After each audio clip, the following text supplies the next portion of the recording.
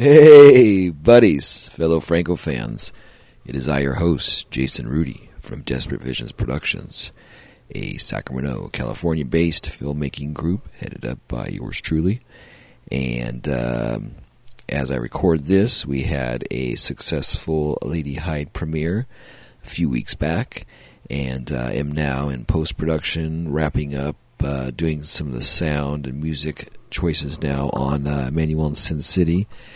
And possibly, if all cylinders fire right, I can knock out another film by the end of the year. Kind of thinking about it. We'll see if I can do 3. So anyway, or actually, it would just be the one this year because I've been editing the last 2. So, but anyway, yeah. So I want to do a film a year, shoot a film a year at least, at the very least. So yeah.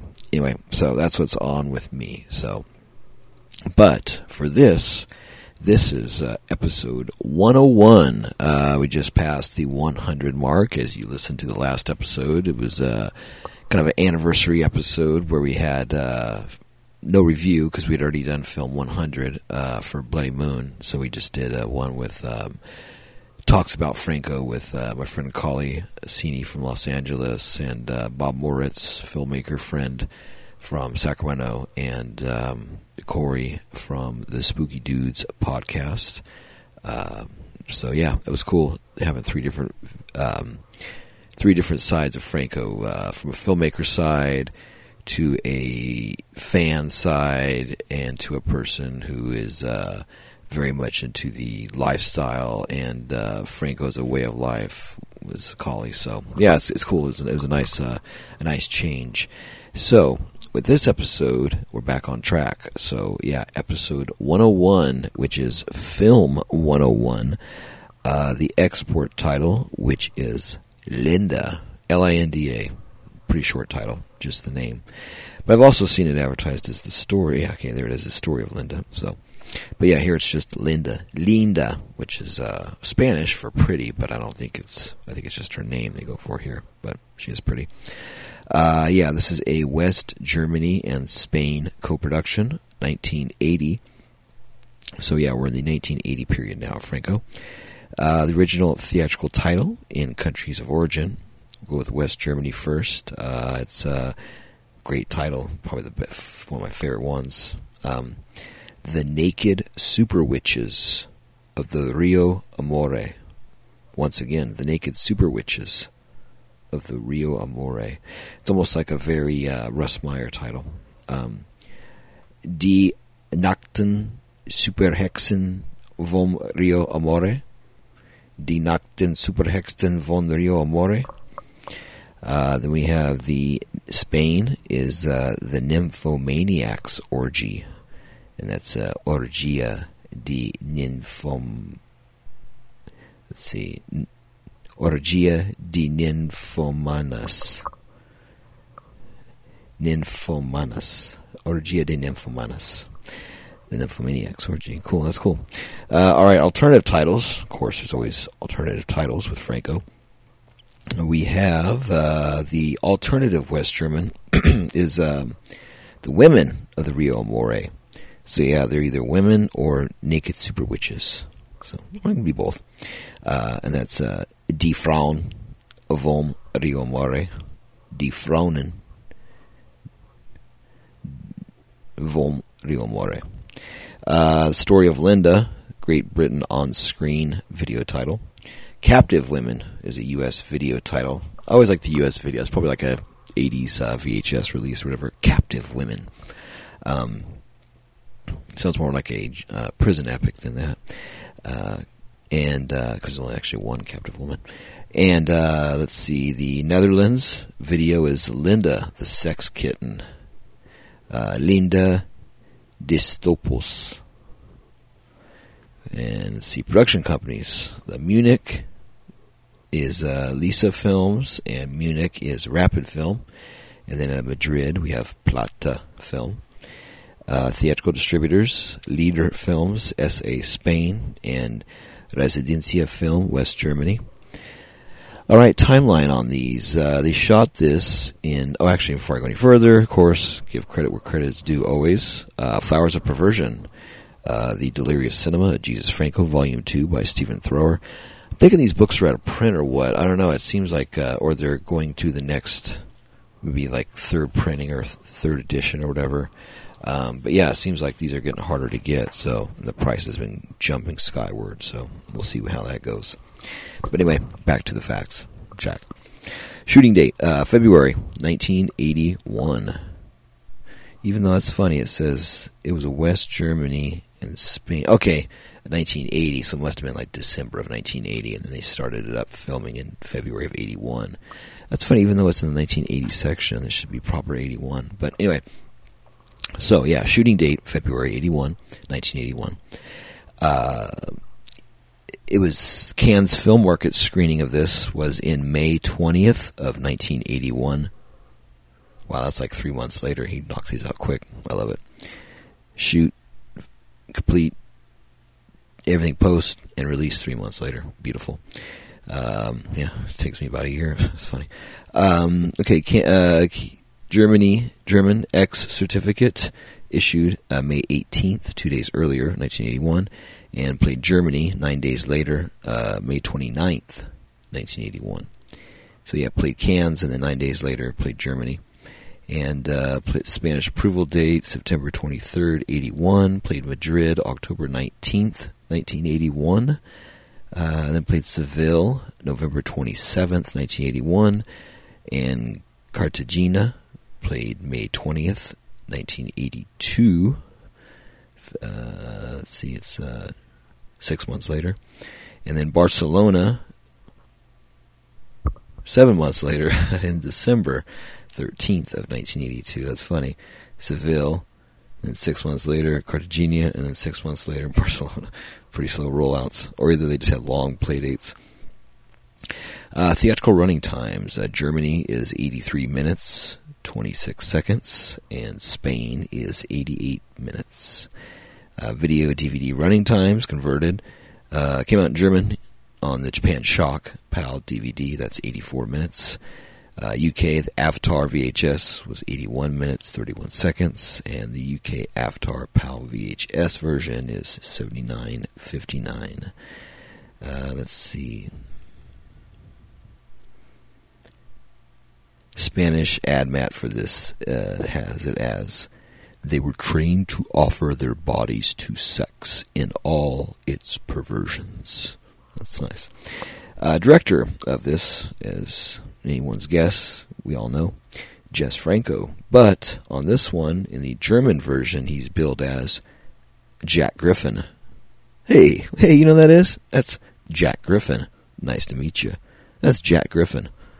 Not Del Griffin or not the Griffith, but Jack Griffin. I like it. I think he's Grifter. Griffin. Jack's Griffin. Or Riffin. Or Jack G. Riffin. Jack Griffin. Interesting. Screenplay, of course. G.E. Derendorf. Doesn't say that's Franco, but I would think it might be G.E. Derendorf. Interesting. I'll figure out as I read more. Director of photography, of course, Juan Solar Kozar. It's miscredited to Hans Furbringer. Production managers, Eric Tumek, Antonio Mayans, of course, working away. Editor, Carl Alutsky, actually, Jess Franco. Music, Geinhard Heinz. German version dubbing, Jürgen Clausen. German version recording engineers, Otto W. Retzker and Antonio Mayans. Very good. Assistant director, Lena Romay, billed as Rosa Amaral. So yeah, she's assistant director on this. Nice. Uncredited first camera operator, of course, Jess Franco. All right, I like the heat too. When he shoots, that's why it's so quick. When he shoots, and I've learned. Actually, I've done this before. I was a big Franco fan, but he does the same thing, and I was happy to find out that he does that same process. Where if you're the director and the camera operator and the editor, you kind of know where your cuts are going to be in your head, and you kind of already have the film played in your head. So when you're shooting, if you're able to, like me, I'm able to visualize it in my head as I'm shooting, so I see it, and then I know where my shots and cuts are going to be, or about the length, of course, according to the script as well. But you kind of know where you're, so that's a quicker process. So yeah, It's a good tool for young filmmakers or old filmmakers, or people that are new to filmmaking. Let's see here. All right, let's see. Oh, 1 second here. Technical difficulties. Let me rearrange some things.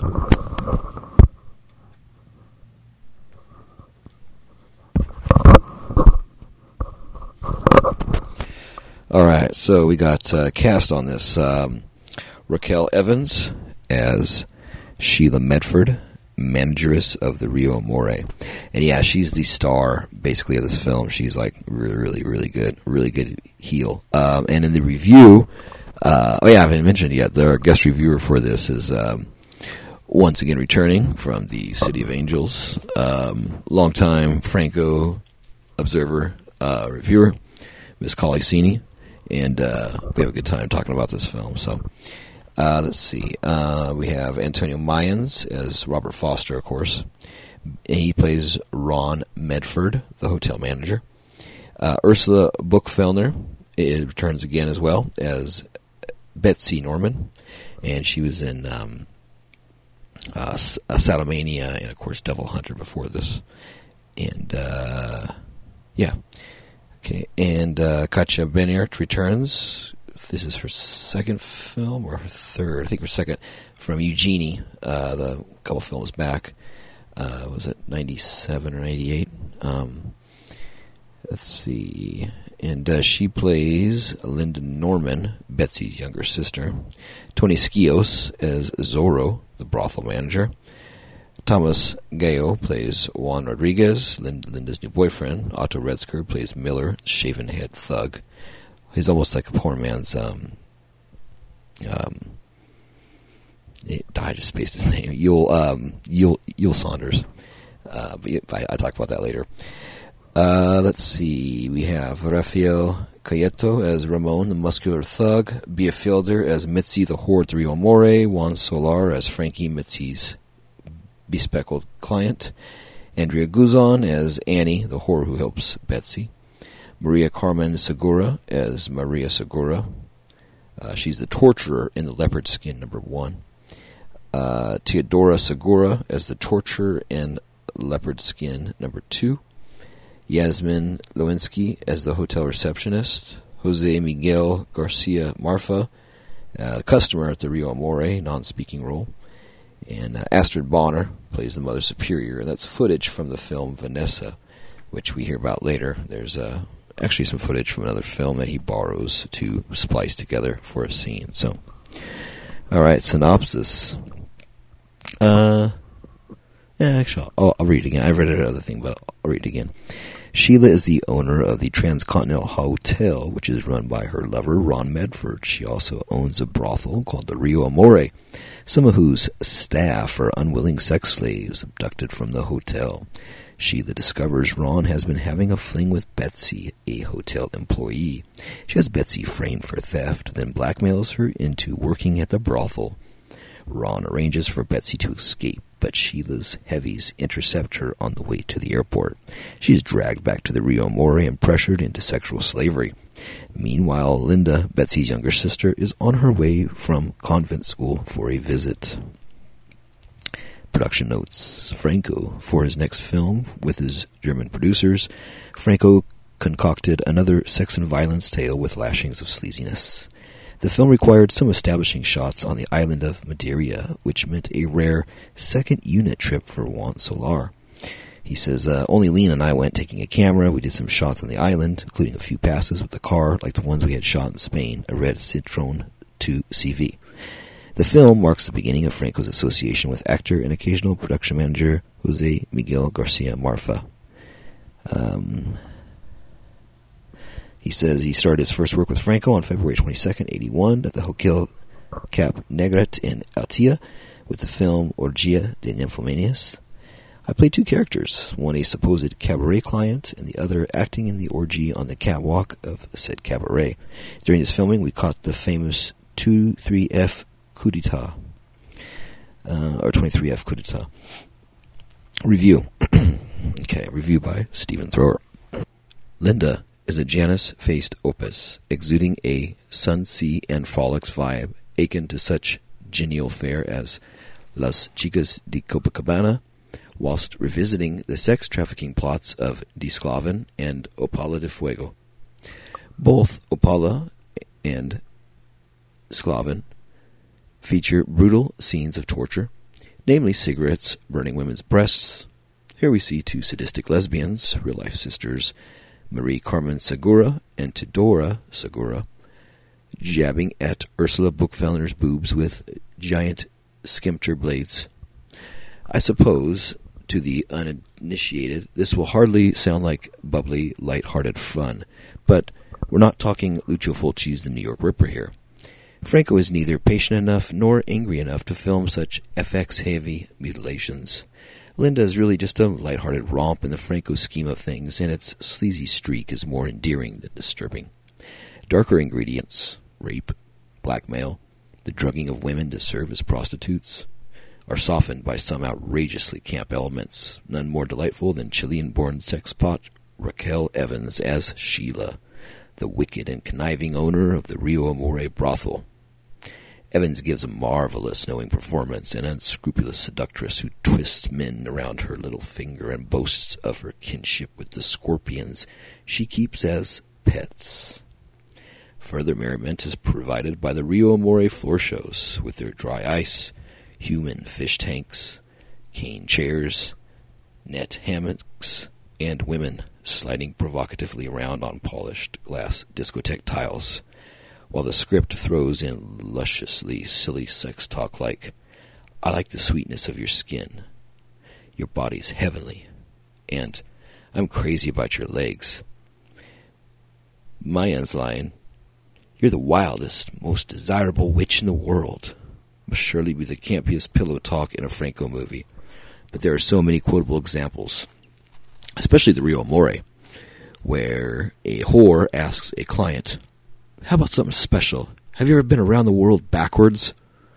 A customer opens a conversation with, "Hi, porcelain doll. All by yourself tonight?" And an eager-for-business hooker shouts, "I'm almost a virgin." Mitzi, the pushiest, most desperate whore in the club, is hilariously played by the talented Bia Fiedler. "It's nothing to look at. A routine rape," she sneers, with a big spending client, Juan Solar, seems distracted by illicit activities elsewhere in the club. But the star of the show remains Raquel Evans, who introduces drugged-up new rival Betsy with a stirring cry of, "I want my club to be known as the pleasure dome of the world," and isn't adverse to putting on a sexy floor show herself, if she's in the mood. So perkily immoral in the film that you have to remind yourself that what you're actually watching. Could this be the world's first feel-good film about sex trafficking? I know, it's kind of the vibe it gives. Franco is in a straightforward mood stylistically, and the tale is told with few of his trademark zooms or handheld sequences. There are no significant hallucinatory elements, and even when Betsy is drugged with a substance that induces uncontrollable desire, a la Shining Sex, Blue Rita, Burning Up Inside, Franco refrains from his patent brand of narcotic delirium, yet despite this mainstream-friendly approach, the script is messy, the story lacks urgency, and certain developments are inadequately explained. It's only after 30 minutes of amicable drifting that Franco remembers who the film is named after and brings Linda, Katja Binnert, into the mix. The subsequent cross-cutting between Linda's innocent story of young love on vacation and Betsy's nightmare of sexual degradation at the hands of super vixen Sheila provides a simple but effective dynamic. Will the lovely Linda end up like her older sister, a sex slave at the Rio Amore? Given Beinert's age at the time, this was never going to happen, and the film therefore ends on an upbeat note. Linda is a good-time film that shows Franco is better off amusing us with spirited sleaze than attempting out-and-out comedy. It's the closest he got to capturing the upside of psychopathy. It's funny. Basically, upside of being a psychopath. Cast and crew. Sexbot Scorpion woman Raquel Evans was chiefly associated with softcore director Enrique Guevara, appearing in 4 of his films: El Último Pecado de la Burguesía, 1978, Una Loca Extravagancia Sexy, 1978, Caliente y Cru, Cuento de Tortura, 1978, and Cariño Mío, ¿Qué me has hecho?, 1979. Unconfirmed sources claim that the Chilean-born Evans and Guevara were brother and sister, an unusual working arrangement that must have intrigued the incest-loving Franco. Austrian-born Otto Retzker, Sheila's enforcer Miller, played a slave trader in Sadomania and a menacing handyman in Bloody Moon. He worked in numerous capacities: writer, director, actor, producer, manager for Lisa Films, and was production manager on Devil Hunter. Finally, Jasmine Loskinski, everyone's favorite gabbing decapitee in Bloody Moon, pops up again, head intact, as an employee of the hotel. Several cast members make their debuts in the Franco firmament. Rafael Cayetano, a.k.a. Ramon Rodriguez, or Raf Smog, R-A-F-S-M-O-G. That's a cool name, Raf Smog, is a bodybuilder whose imposing bulk and impassive features make him an ideal thug in films such as Sangre y Zapatos, that's blood on my shoes, En Busca del Dragón Dorado, Search of Golden Dragon, and Bangkok, Cita con la Muerte, Murder in Bangkok. He's also the Blind Beast, Andros, and El Sinestro Dr. Orloff, Franco's 1982 remake of the awful Dr. Orloff. But his best role is the hyper-masculine nightclub bouncer who falls in love with a pre-op transsexual in Las Chicas de Tango. Finally, it's interesting to spot Jose Miguel Garcia Marfa making his debut appearance in a non-speaking role as a client at the Rio Amore. Garcia would go on to appear in 16 films for Franco, including such diverse efforts as Los Blues de Cali Pop, Las Esclava Blanca, and Dark Mission. An uninhibited performer, he became a familiar face in Franco's hardcore productions, appearing in 8 of them, his most notable role being the eponymous Peeper in 1985's El Mirón y la Exhibición Siesta. He was also one of the few actors to bridge the gap between Franco's hardcore titles for Fervi Films and the latter, more expensive porn productions, Falostia and Phallocrest, like Falcon Crest ripoff. The glass cages in which women are displayed at the Rio Amore were constructed by the film's male lead and Franco's indefatigable production manager, Antonio Mayans. Music. The aura of high camp is deliciously amplified by another disco-tinged soundtrack by Reinhard Heinz, who also contributed the wonderful score to Bloody Moon. His cues are often reminiscent of 1970s disco group Space, and brings just the right kind of sparkle, not too expensive, to the proceedings. Locations on this film. Linda was shot mainly in the beautiful harbor town of Camara de Lobos, a few miles west of Funchal in Madeira, with additional material filmed in Alicante. The scene in which Ron meets a prostitute from the Rio Amore who passes him a note from Betsy is shot at an abandoned resort building high on a hill overlooking the Alicante coastline. Franco has been diligent in matching the Madeira and Spanish locations. The roads in both areas have similar castelled walls along the coastal edges. The central interior location is the Hotel Cap Negret in Altea. Its main foyer and discotheque on the same premise doubled as the Transcontinental Hotel and the Bordello Club, respectively. Other scenes were filmed in Orejuela and Benidorm. Connections.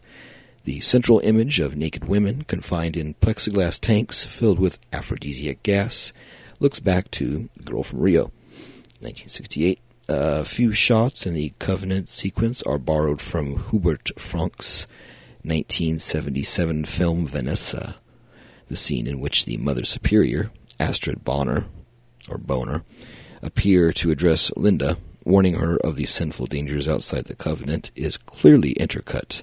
Baniert does not appear in Vanessa, and apart from the scene, Bonner doesn't appear in Linda. The story, with its brainwashing and sex trafficking set in a brothel, echoes Die Sklaven, 1975, and Je brûle de partout, 1978.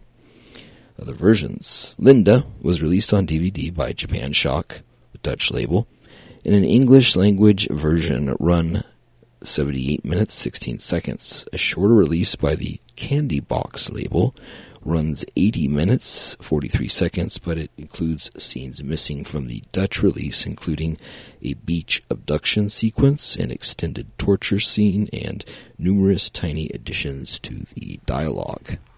So, there's that. Alright, so 101 now is in the books. So, yeah,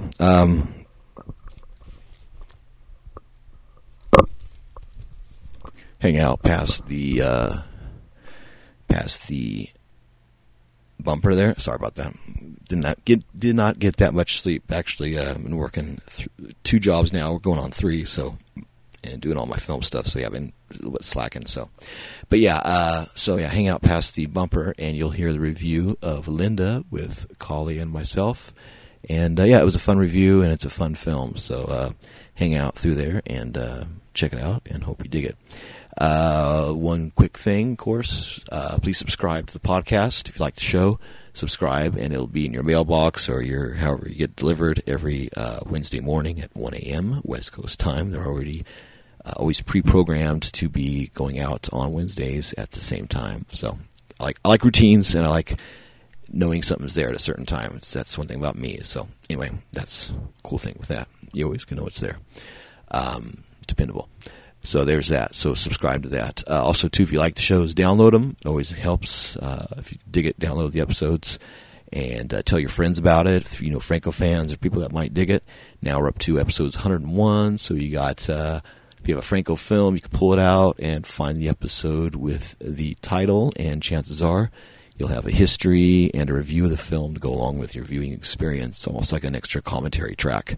So that's something people have been doing. They told me they put it on the background and watch the film, and it's a little bit extra in case there's no commentary or if they've seen it before or whatever, something different. So it's always that option there. And like I said, we're going to review pretty much every Franco film. I'm going to skip a few of the hardcore porn stuff later on and stuff, and a few films I don't have access to, but I have about 95% of his films or so, so you'll definitely have reviews for everything before the end is through. And then after we review all the Franco stuff, we might do some documentaries or change over to a few directors that are very similar to Franco and kind of keep this going, maybe round out to 200. We'll see. So alrighty, well, there's that.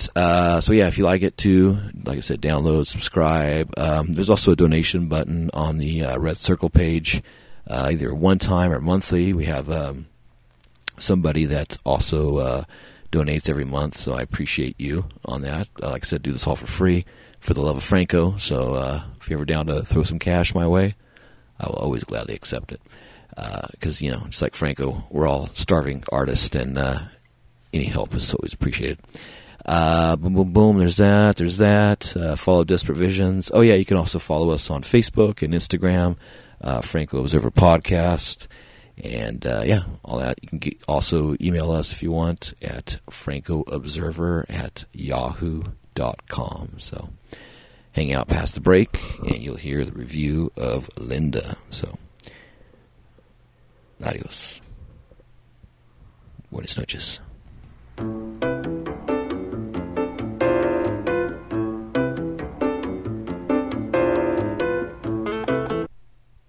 All right, so we are back for the review of Linda, a.k.a. the Naked Super Witches of the Rio Amore, which is awesome. And also I saw that refers to them as a super vixen as well somewhere else. But, yeah, I'm going to... Collie Cine is here again from Los Angeles to review this film with me.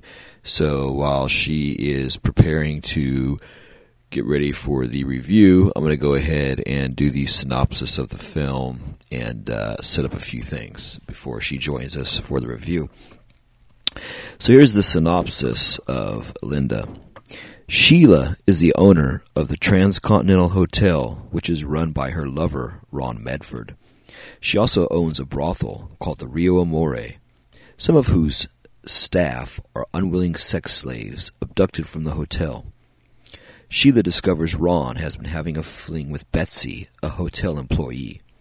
She has Betsy framed for theft, then blackmails her into working at the brothel. Ron arranges for Betsy to escape, but Sheila's heavies intercept her on the way to the airport. She is dragged back to the Rio Amore and pressed into sexual slavery. Meanwhile, Linda, Betsy's younger sister, is on her way from convent school for a visit. So yeah, this film, before Carly joins us, I'm going to give a couple things real quick. It definitely reminded me of a mix of Die Sklaven, also known as Slaves, a Dietrich era film, and then also Apollo de Fuego, Two Female Spies with Flowered Panties, and also Je Brûle de Partout, I guess it's Burning Up Inside or Burning Up All Over. Yeah, and then also the gas and all that stuff. I really liked it. It's almost like a greatest hits Franco film, and there's a lot of stuff I picked up watching through, and I'm going to go over all that with Carly and see what she thought about it all. But yeah, she is kind of wrapping it up now, watching it. So I'm going to get with her, and we will talk about this film. So yeah, definitely a fun film. I'm going to save some of my comments when she's here. So, but yeah, let me think of anything else I want to say before that. Oh yeah. I'll tell you here before she joins us to please subscribe if you haven't so already. We are on most, if not all, listening platforms. Whatever your favorite platform is to listen to podcasts, we are on it. At least 8 or 10, I think, so far. So you can also find us on the Franco Observer podcast page on Instagram or Facebook. And let's see, you can also download any of the episodes now. We're at 101, so you have over 100 episodes, probably close to under 200 hours, maybe somewhere around there, of content. So yeah, check that out. Also, too, if you ever want to donate, there's a donation button on the page, on the Red Circle page, and we're always accepting donations if you're up for it at one time or reoccurring or whatever. It's always nice, to get paid for some things, even though this is a labor of love. So, yeah, if you're down to, appreciate it. Let's see what else. Yeah, check it out. So, hang out, and we'll talk to Carly on the other side.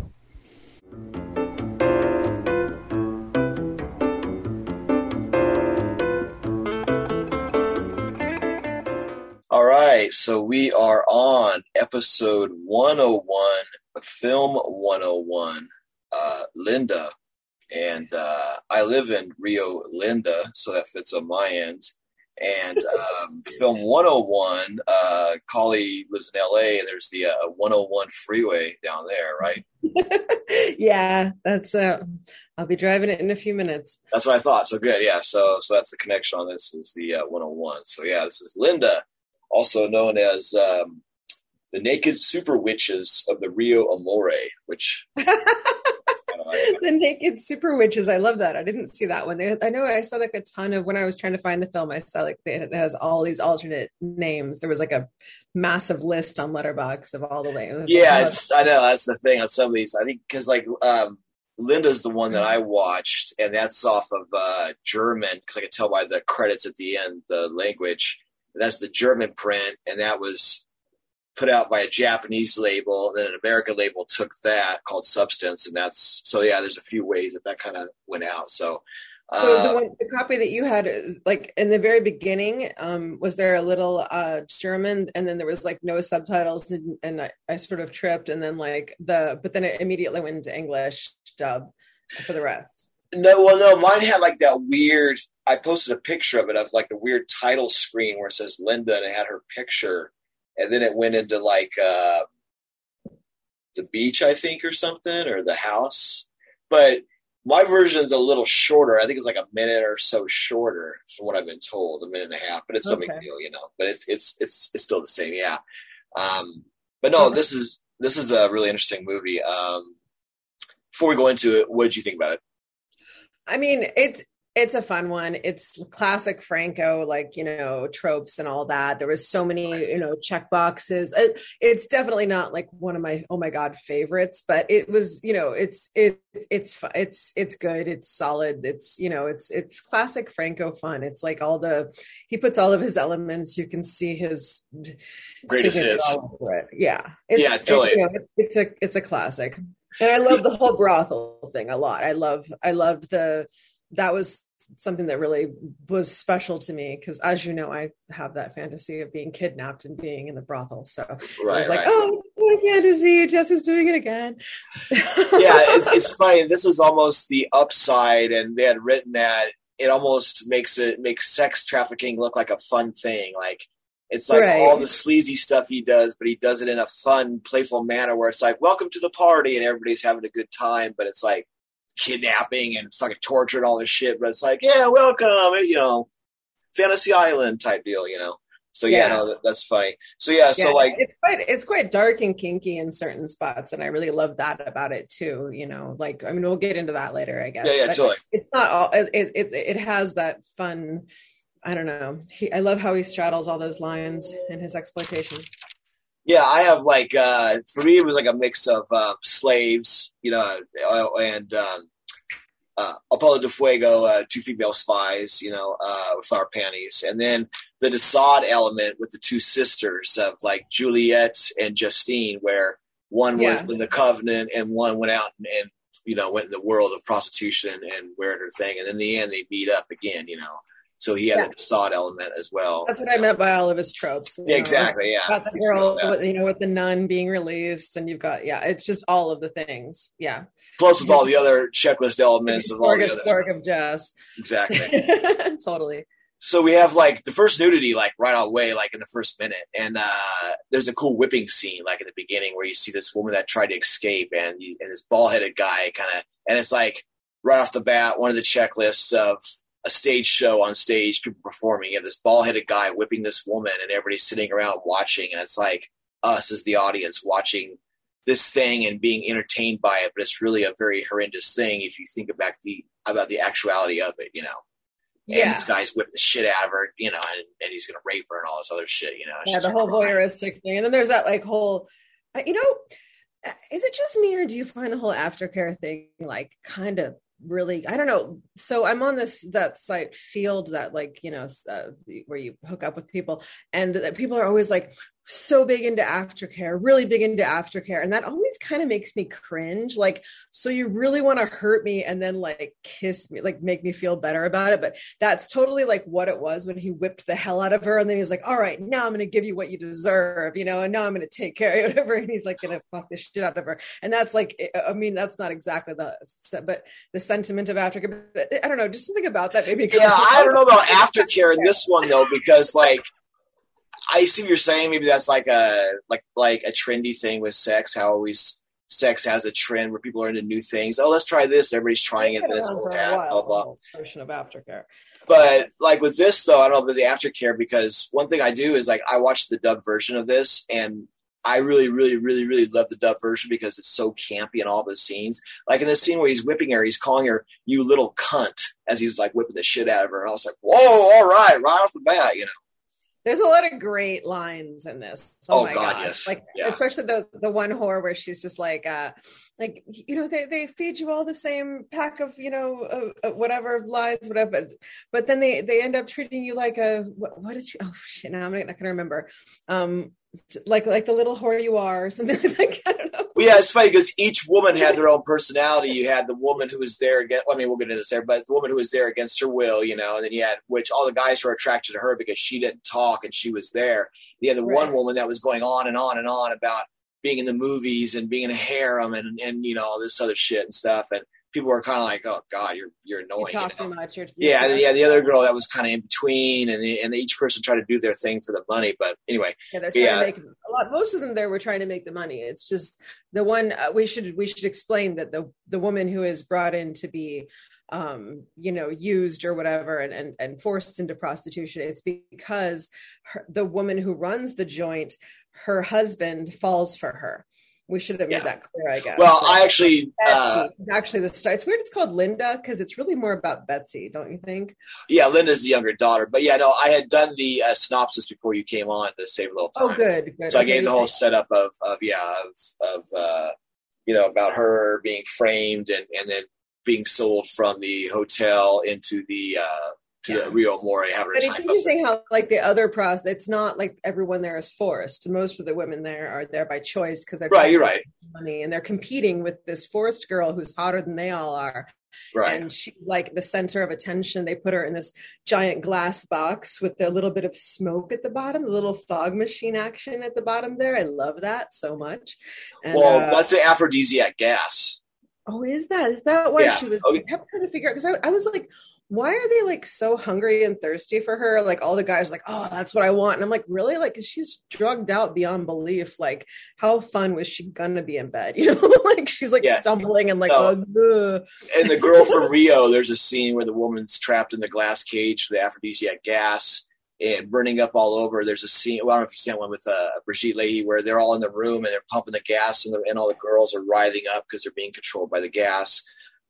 Shining Sex, where they use the drug that makes an aphrodisiac where you rub it on. That's the same as this. So he uses that aphrodisiac gas element, which I always like, and I always make a note of that because that's one of Franco's elements that I don't have on the list, but because he doesn't use it in every film. But when he does use it, it's a really cool thing. Cool. Yeah, okay, that clears it up. I didn't catch that apparently because I was like, that's a cool effect, but like, she doesn't look like she's ready to. Yeah, no, totally. Yeah. So speaking of Betsy, this is played by Ursula Buchfellner, and she was in Devil Hunter. She's like the main one in that, and then she was in Saddle. You know, the main girl in the poster that's chained up, and then she's in Saddlemania. She's in that, and now she's in this. So this is like her third or fourth Franco film.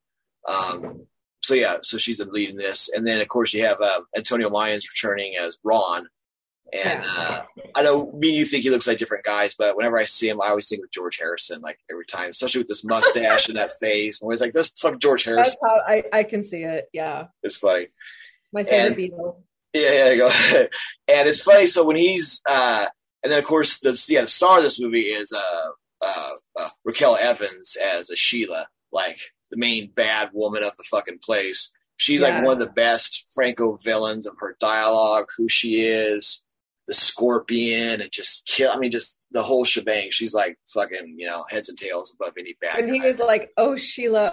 I mean, I kept thinking of the 80s songs, Oh, Sheila. Yeah. Right. It's great. Yeah. And I feel like there's some Prince element to it too. Yeah.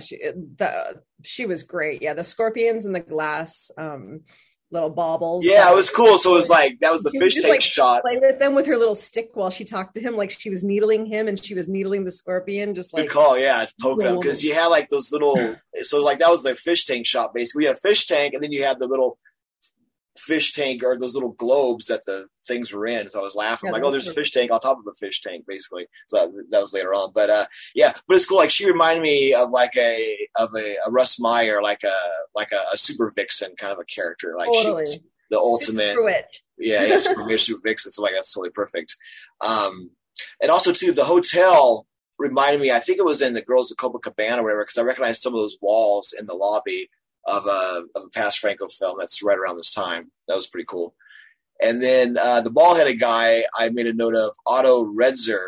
He reminded me of a poor man, a Yul Saunders, who's been in the past few films. The bald-headed guy with the mustache, it's always real sleazy. Yeah. You totally look like him, and that guy's in a few other Franco films too. So like, okay, there's his like Lena and fake Lena, or this where he has certain people look like other people. Like that guy looked like that guy. I'm like, oh, and he's in a few things. So like, Franco starts to build his own characters, and he has people he knows that can play that part, Several dudes in this were like the bad guys in this were really like awesome bad dudes. There was that other kind of chubby kind of guy with the the kind of the big kind of muscle guy with the stripes. Yeah, he reminded me of like Bluto. Yeah. So I guess this is his first. From what I read, this is his first Franco film, but he's in a bunch of Franco films after this.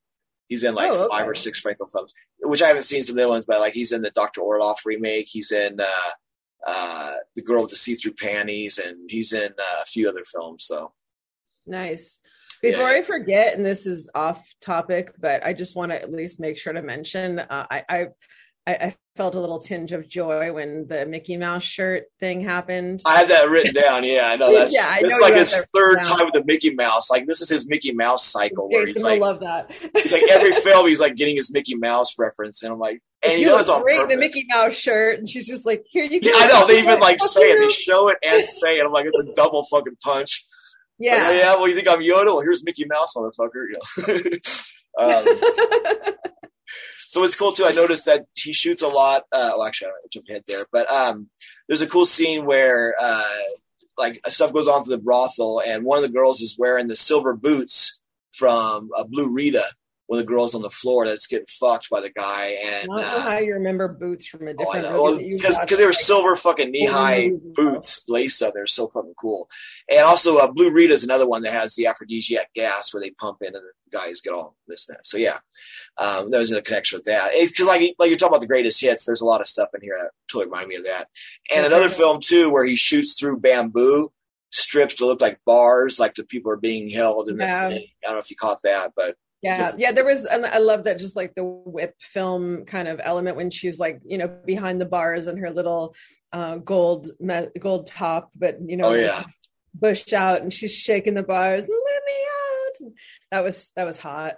Yeah, he shoots her really well. Like, yeah, especially that outfit with her hair kind of frizzled and that yellowish gold top. That's funny you caught that because I saw love that her too. hairstyle too, with how it's on top of her head with the ponytail and just the total like innocent, you know, cheerleader kind of look. Yeah, no, she's cool. I mean, she was a Playboy playmate and stuff, but like I said, she's in the last from Germany and stuff. Because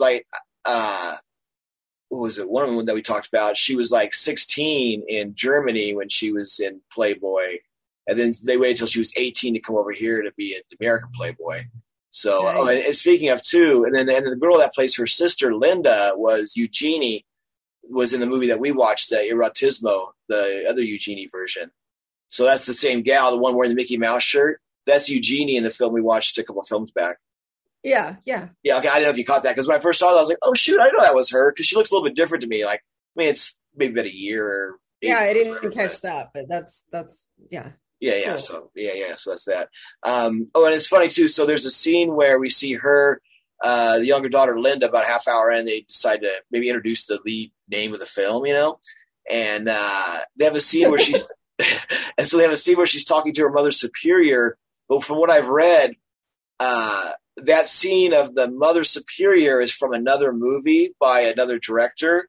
Hilarious. Yeah, it's let's see, it's called gosh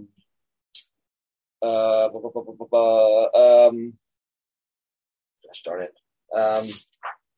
I did like the Superior's hat. I like when they have like the wings on the hat. It's not just like a normal nun thing going, but it's like the flying nun kind of look. Yeah. Oh, no, there it is. Okay. So it says a few shots from the Covenant sequence are borrowed from Hubert Frank's 1977 film Vanessa. The scene in which the Mother Superior appears. Oh, that is Vanessa. That's so funny, because I wanted to say that reminded me of that movie, but I knew that it was also Franco Trope and I didn't want to. But yeah, that is Vanessa. Okay, because I was like, that was reminding me of that film, but that's a great movie. Wow. I love Vanessa. Have you seen it? No. And Mother Superior's name is Astrid Boner, Boner. It says, yes, that's her real name.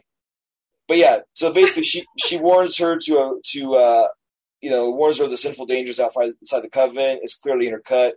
Because I was wondering, because I was watching that, and you see the scene of Linda, and she has like this panel behind her head, like a wood paneling, and it just didn't match with me, the color-wise. I was wondering, and then I read that. I'm like, oh, yeah, okay, so that's cool. So he shot the footage, or the footage of just her talking, and then that was the chick from Vanessa. Okay, because I was thinking that, and then I was like, no, it can't be. I'm just remembering it wrong because I've seen so many damn movies. I can't. They're all blending in. But no, that's good. That's cool. Yeah. I was gonna talk about Vanessa. That's really cool that's actually the shot from it. So he basically just took that footage and just put it into his film, because I think he helped that guy a few films back. He got on set and shot a day or two, and that guy was sick or something, so he returned the favor by letting him use the clip or whatever, Yeah. So that has a great poster with the it's just this black with this yellow flower, but it was reminding me of the poster for this one is pretty hilarious. I remember, I think I kept it open because I wanted to mention it. It was too funny. Maybe I closed it. For Linda, or? Yeah, for Linda. Yeah, the poster, it says on the thing about how it's, I don't know, it's just very exploitative. It's oh yeah, well, there's the trailer, which is awesome. I'm actually going to put the trailer on this episode because it's like things you've only heard of, now we show you type of thing, and it's really sensational trailer. But it's also known as they did the most terrible things to her, things that that's disgusting and just awful, and they forced her, and it's so terrible, you have to watch. I know. Which is a commentary on the film and the people watching it and the audience at the orgy and the pure exploitation. Oh, totally. Yeah, exactly. Right. So let's see. So we got so it's funny. So we have the convent scene we talked about, and then we have her going back to her room and her roommate girlfriend's telling her, but the first time a guy will kiss you and touch you, and she's topless on her, kissing her and the whole thing. Yeah, that was hot. That was super hot. I figured, I know, even me, I was like, whoa, I was like, man, that's a pretty damn good scene. Yeah. I have an old girlfriend I used to hook up with coming to visit me in a couple of weeks, and I'm like, I was watching that thinking maybe I'll get her to watch this movie. That's a terrible human being.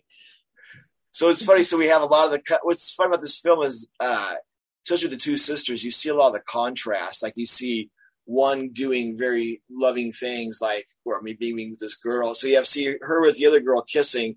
Then it cuts to her sister being in the box with all the gas being pumped in, and all the people crawling up to her like animals, almost like a reverse zoo or something. Like she's the prey in the middle, and they're all crawling on their hands and knees for fresh meat or whatever she is, Yeah.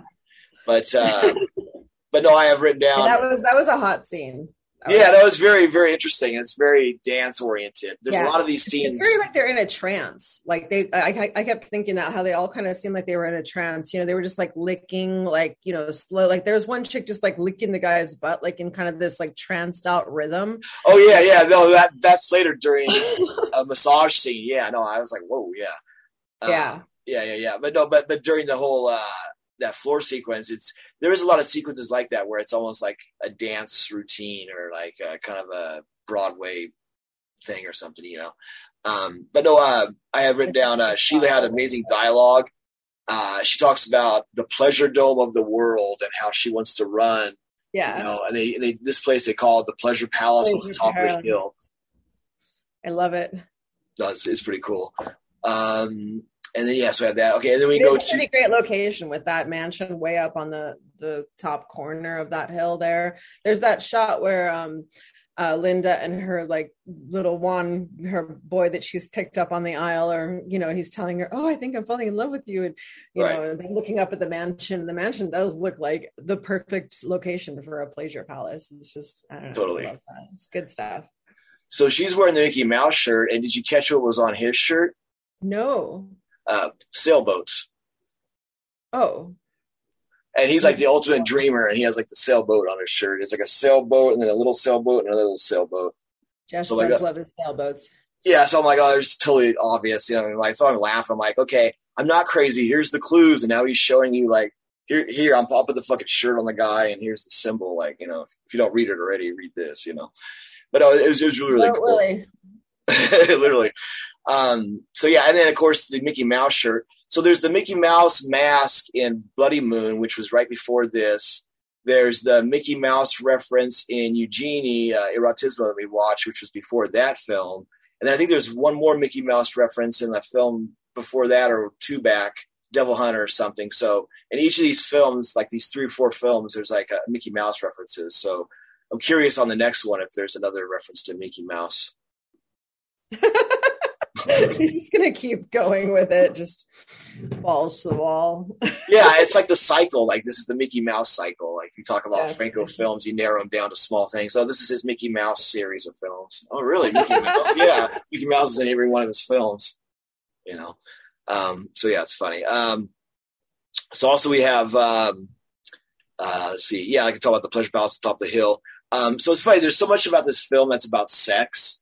Like you have all that going on. And then we see Juan, who lives with his sister Juanita, and Juanita is like this totally like all into sex, which kind of reminded me of you actually.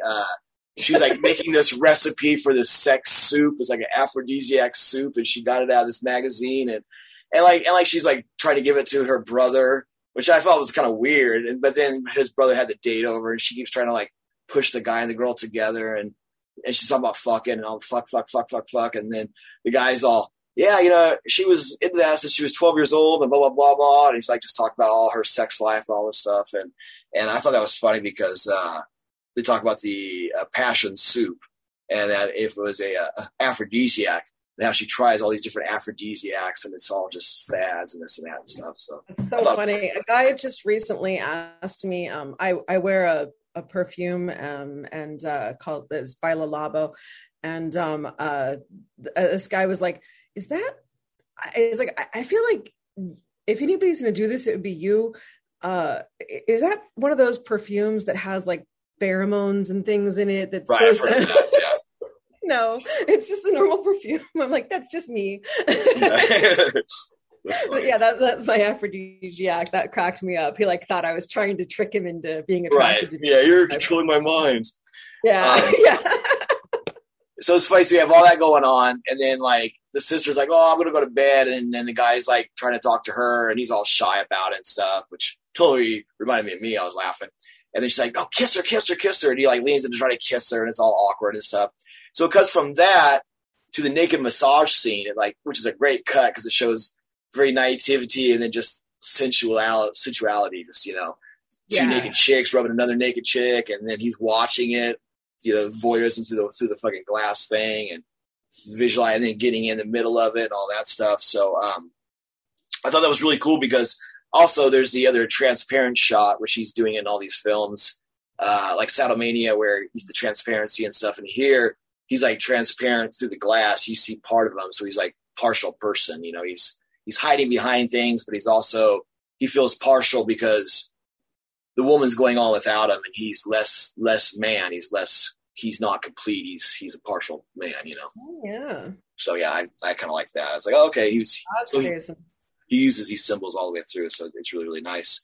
And also too, the music, the music's by a different guy. It's not Daniel White. It's the guy that did Bloody Moon. So there's like a lot of disco kind of interesting music. I liked it and I didn't like it. What did you think about it? It was fun. You know, there was it was a vibe. The whole movie had a certain vibe and it worked. For me, it worked. I liked it. Yeah. Yeah. I try to be open to different things. You know how I feel about Daniel White. Like, same here. That's why I try to be like, well, No, mix it up. You know, you can't have a Daniel in 200 films. Exactly. No, that's very true at all. Yeah. No, totally. Let's see what else I got. I got blah, blah, blah, blah. So we got it's funny because I feel like it was a fun thing, but it doesn't really work the way that like the sister thing. They never really connected. Like, I mean, I thought for sure somehow like one sister would save the other, but they really kind of just had their own trajectory, and then like they get to like say, and like it's even funny at the end. He's like, well, you got to see her. It's very. She just gets to see her, and then it's like bye. Well, and she doesn't even tell her what happened to her or anything with their sisters. It's like, very short. This crazy shit just happened to me. Like, it's your sister. If you can tell anyone, who would you? Well, I think she's trying to protect her from what could be out there, because the sister was going to go up to that. Because the sister was going to go up to that place and work, basically, eventually. Yeah. If everybody's building it up, which is kind of cool. It's almost like you'd be like warning her, like, you know, if you were. Yeah, I know exactly. Yeah, you don't want to be here. Don't go there. That place is crazy. They right. Look at my and she and you tell she had like a burn, which we'll get to later. The burn on her boob, and it's like right there, you can see it. So it's so stupid.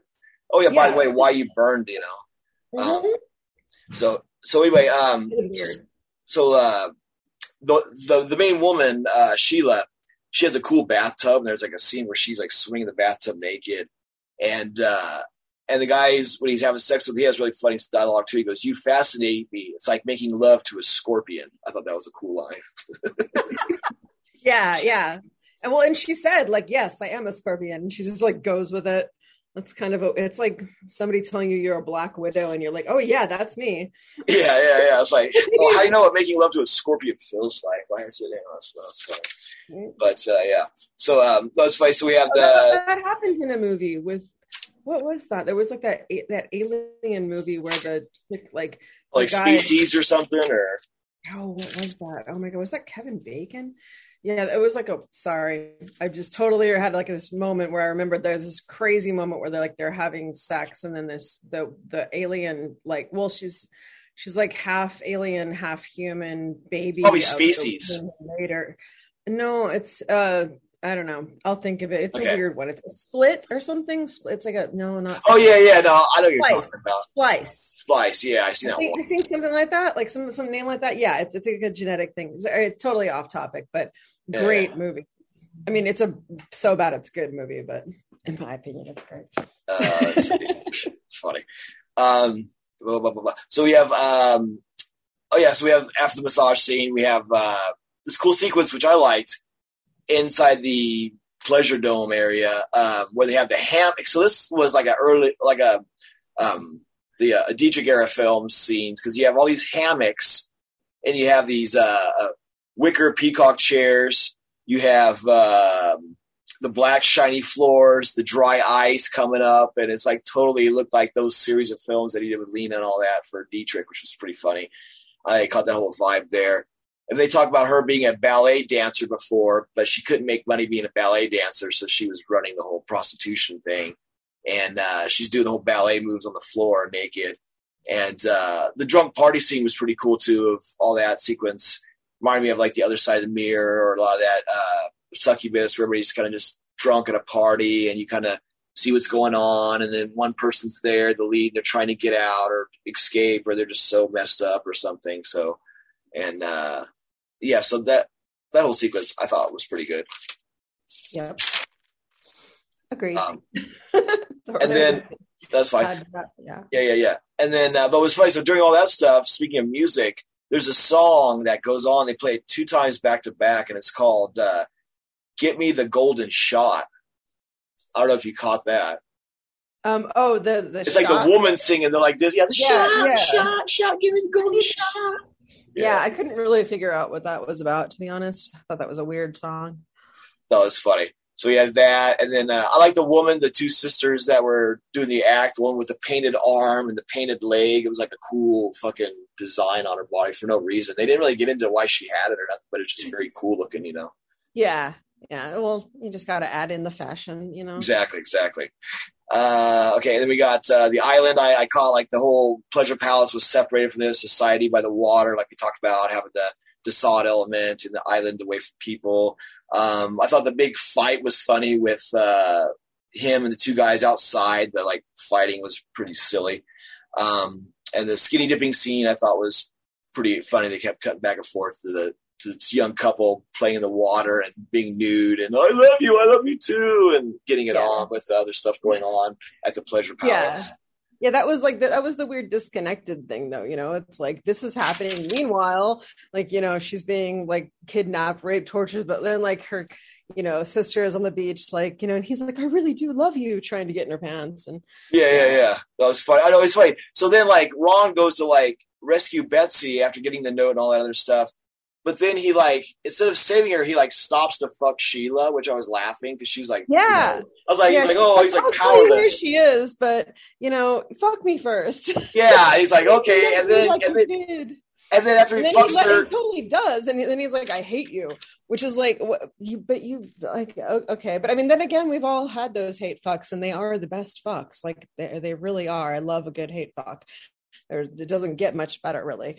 When you get to that point where you're just like, I fucking can't with your shit anymore, but God, you're still so hot, and you're just, and you just. You know. I like how comic bookish that was. That after they fucked, she got up, and he was like powerless on the floor. He couldn't move. He just like laid there, like he couldn't get up or look. Like he was like hell of his power taken away. The scorpion's going to come kill me because I can't get up because I just got my cock sucked so good. Yeah, that's all it was too. Yeah, and then she's riding him. Yeah. And then she's riding him the second time. The scorpion's crawling, controlling him, and then the girl comes in and shoots him with a gun. And the woman's like, "Fuck this shit," you know. And then they save this woman in the film. They all meet up, and it ends happily ever after. But also, too, I guess they were saying like the girl that played her sister, I guess, was still under 18 or whatever. So that's why they didn't have her go up into the prostitution house and do all that stuff too. So it makes sense. Yeah. So Uncle Jess is playing it smart. So. But yeah, and it's funny too. Uncle Jess is billed as Jack Griffin in the credits as the director in this one. Is he? Yeah. I'll catch that. Jack Griffin. What I'll probably do is really proud of that one, huh? Yeah, I know, it's funny. Yeah, I don't know if that was for the German cut or what, but it's funny. What I'll probably do is I'll probably go over the list because I think we're getting close to our time limit here. But I'll go over that afterwards. But I'm going to ask you to wrap it up. Is there anything else you want to talk about the film or anything you want to summarize? The floor is yours. I mean, I do feel like I said everything. I said, it wasn't like a must-see Franco, but it's just like if you love Franco and you've seen a ton of his films, this will make you happy. It's a good one. And it does have like, I do, if you're a creep like me and you like the whole brothel elements and all of that, and like the whole forced, like internment in a prostitution, I don't know. Everyone gets it at this point. You'll like it if you're a freak like me.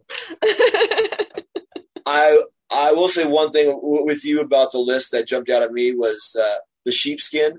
The like white fur of all the stuff on my list that left because there's the and I posted a picture of her room. She has like on the headboard kind of shelf area of her bed, and on the floor it's a sheepskin all over, basically, or white fur, whatever you want to call it. But yeah. Nice. Yeah. Well, while I was watching this movie, trying to make our time for the Zoom thing, then my girls called me and we're going to go hit the beach, which is why I was prepping this whole time. So I'm going to run good to multitask now, and I will have Jess in my heart, and I will look out at the ocean, and I will think of boats sailing with Linda and her beau with his sailing shirt, and I hope they're living happily ever after. Oh, one thing too I didn't mention that we can talk about real fast. Lena, of course, is not in the film. Neither is Uncle Jess. But Lena was assistant director on this, billed as another name. So yeah, interesting, nice. So it's interesting. The ones that she's assistant director on, they seem to have a little more extra touches to them, a little more like layers, a little more process, a little more. They're not as fast. They're a little more. I mean, they're fast, but there's a little more to them. Got more help. I bet she coached all the girls. Yeah, and that's actually a really good idea. He probably had her go with women and do this and that and stuff, and had that freedom and that vibe. That's really good. That's actually really interesting and funny because actually, even like as it opened, and when it very first starts, and there's the part with okay, I'll just let you guys go to your, entertain yourselves, and everyone just kind of like shifts into this giant orgy, and everyone's just fucking, and I was like, how do they get people to do these movies? Like, does he just like, this is a Jess Franco film, everyone will be getting naked and writhing around, Yeah. I mean, and I'm sure there is, he probably does, but like if he's got Lena there's probably more of like, it's got to help with like the women and everyone getting into it, because if you just have like a man telling you to like, everybody's going to be writhing around, it might be a little better if you've got like a couple helping. I don't know. Yeah, I know. I mean, having a little experience with that as a filmmaker myself, and having female assistant directors with me on certain films, that female touch does help in certain situations like that. Definitely, it creates the vibe, and I think it's just I think the environment is a huge thing too. Just controlling the environment, and also too knowing what it is and who you hire and the people that are in the scene too. That's huge. Totally. So yeah. I mean, it just has to go smoother with if Lena's there, as I would imagine. Yeah. But I think if Lena was in the film, she'd probably play the main brothel runner, the main heel. Definitely. I think everybody. I don't see her as the woman being tortured or the sister. I think she'd be the main bad one. She's played all those. She could be. That's true, but I think at this stage she's But yeah, at this age. Yeah, plus she's done being the. I mean, but she can't be the newbie innocent one anymore. Right, she can't be the 17-year-old virgin sister, Because also Linda, got kind of. Yeah, there's an innocence to both of them. Yeah. No, definitely. So, alrighty. Well, I will let you go. I will cut you now, so you can be cast away into the sea and play with your fellow. I will hear all of that silly disco music in my head as I prance around. Yeah. Just watch out for bald guys with mustaches and guns, and anybody in cheap 70s suits, and you should be okay. I'll keep my eyes open. All right. Buenas noches. Cheers, Jason.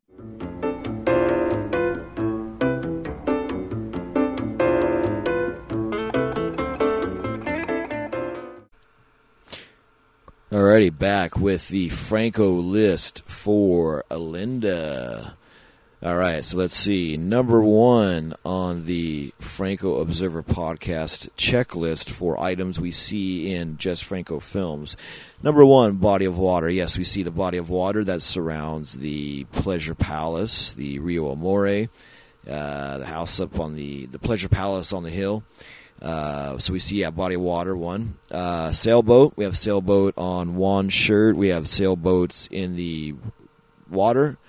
And then number 3, boats as well. We have a lot of beached boats on the sand, which is kind of showing funny that people washed ashore there and stayed, didn't leave. Number 4, palm trees. Yes, many palm trees we see in this film. There's palm trees throughout all the exterior shots, or most of them at least. Number 5, jungle sound effects. Didn't really catch any jungle sound effects. There's vocal stuff, but really no jungle sound effects.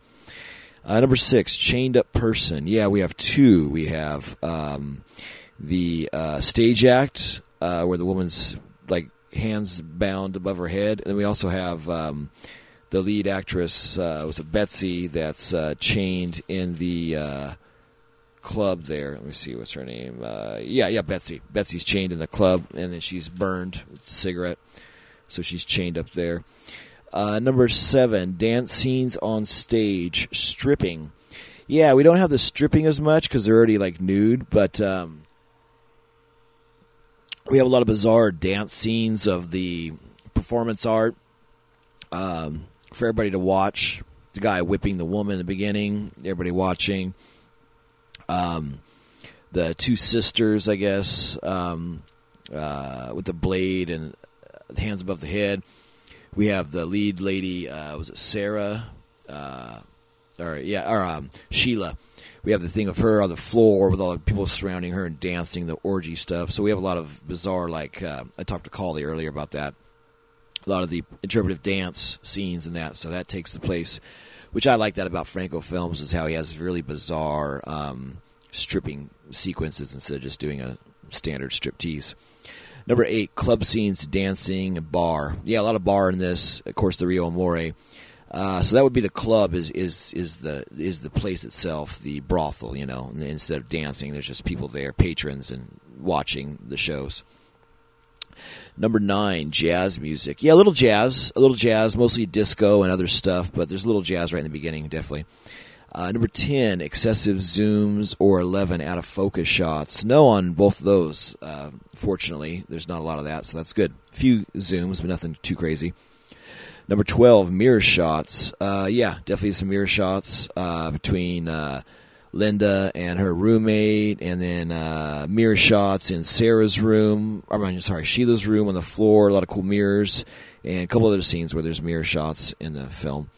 13, mind control theme. Well, we have the aphrodisiac gas, so I'll consider that mind control because they pump it in the tank to make them pliable so they can take their commands.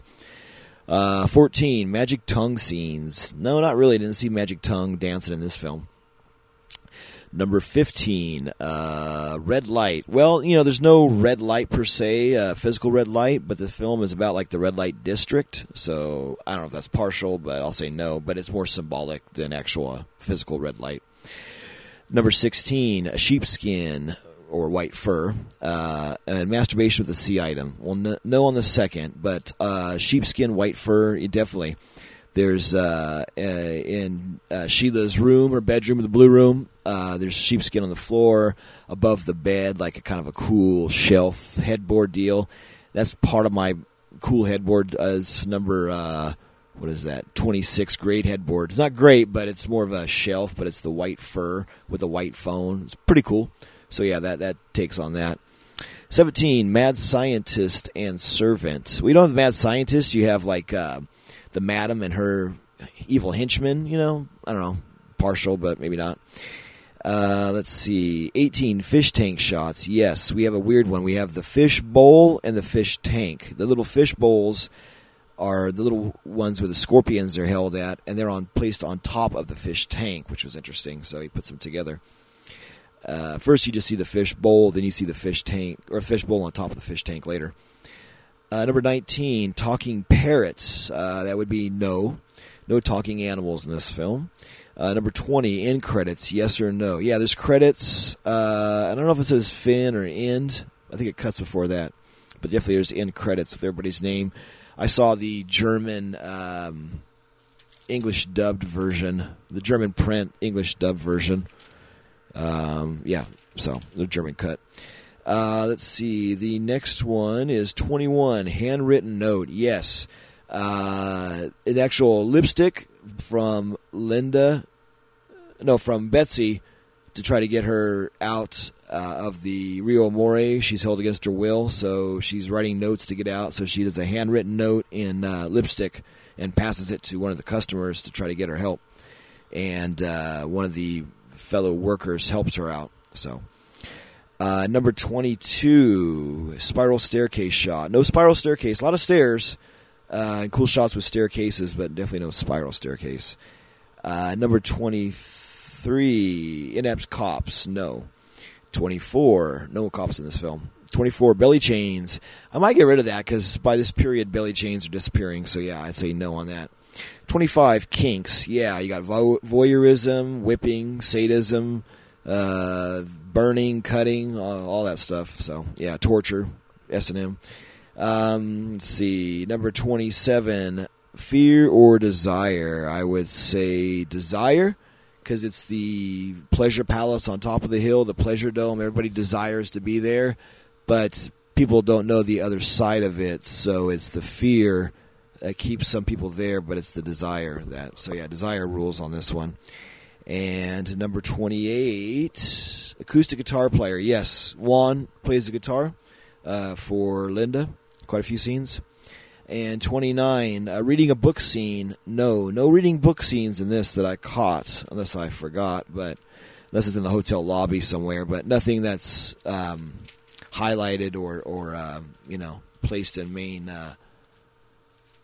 regards to be seen or to be focused on. So yeah, nothing like that. So, alrighty, well, that wraps up this episode 101 of the Franco Observer podcast. This is Jason Rudy, host of Franco Observer Podcast, and I want to say thank you again to Kali Sini, joining me via Zoom from Los Angeles, California, to discuss episode 101, film 101, Linda. So, buenas noches, adios, amigo.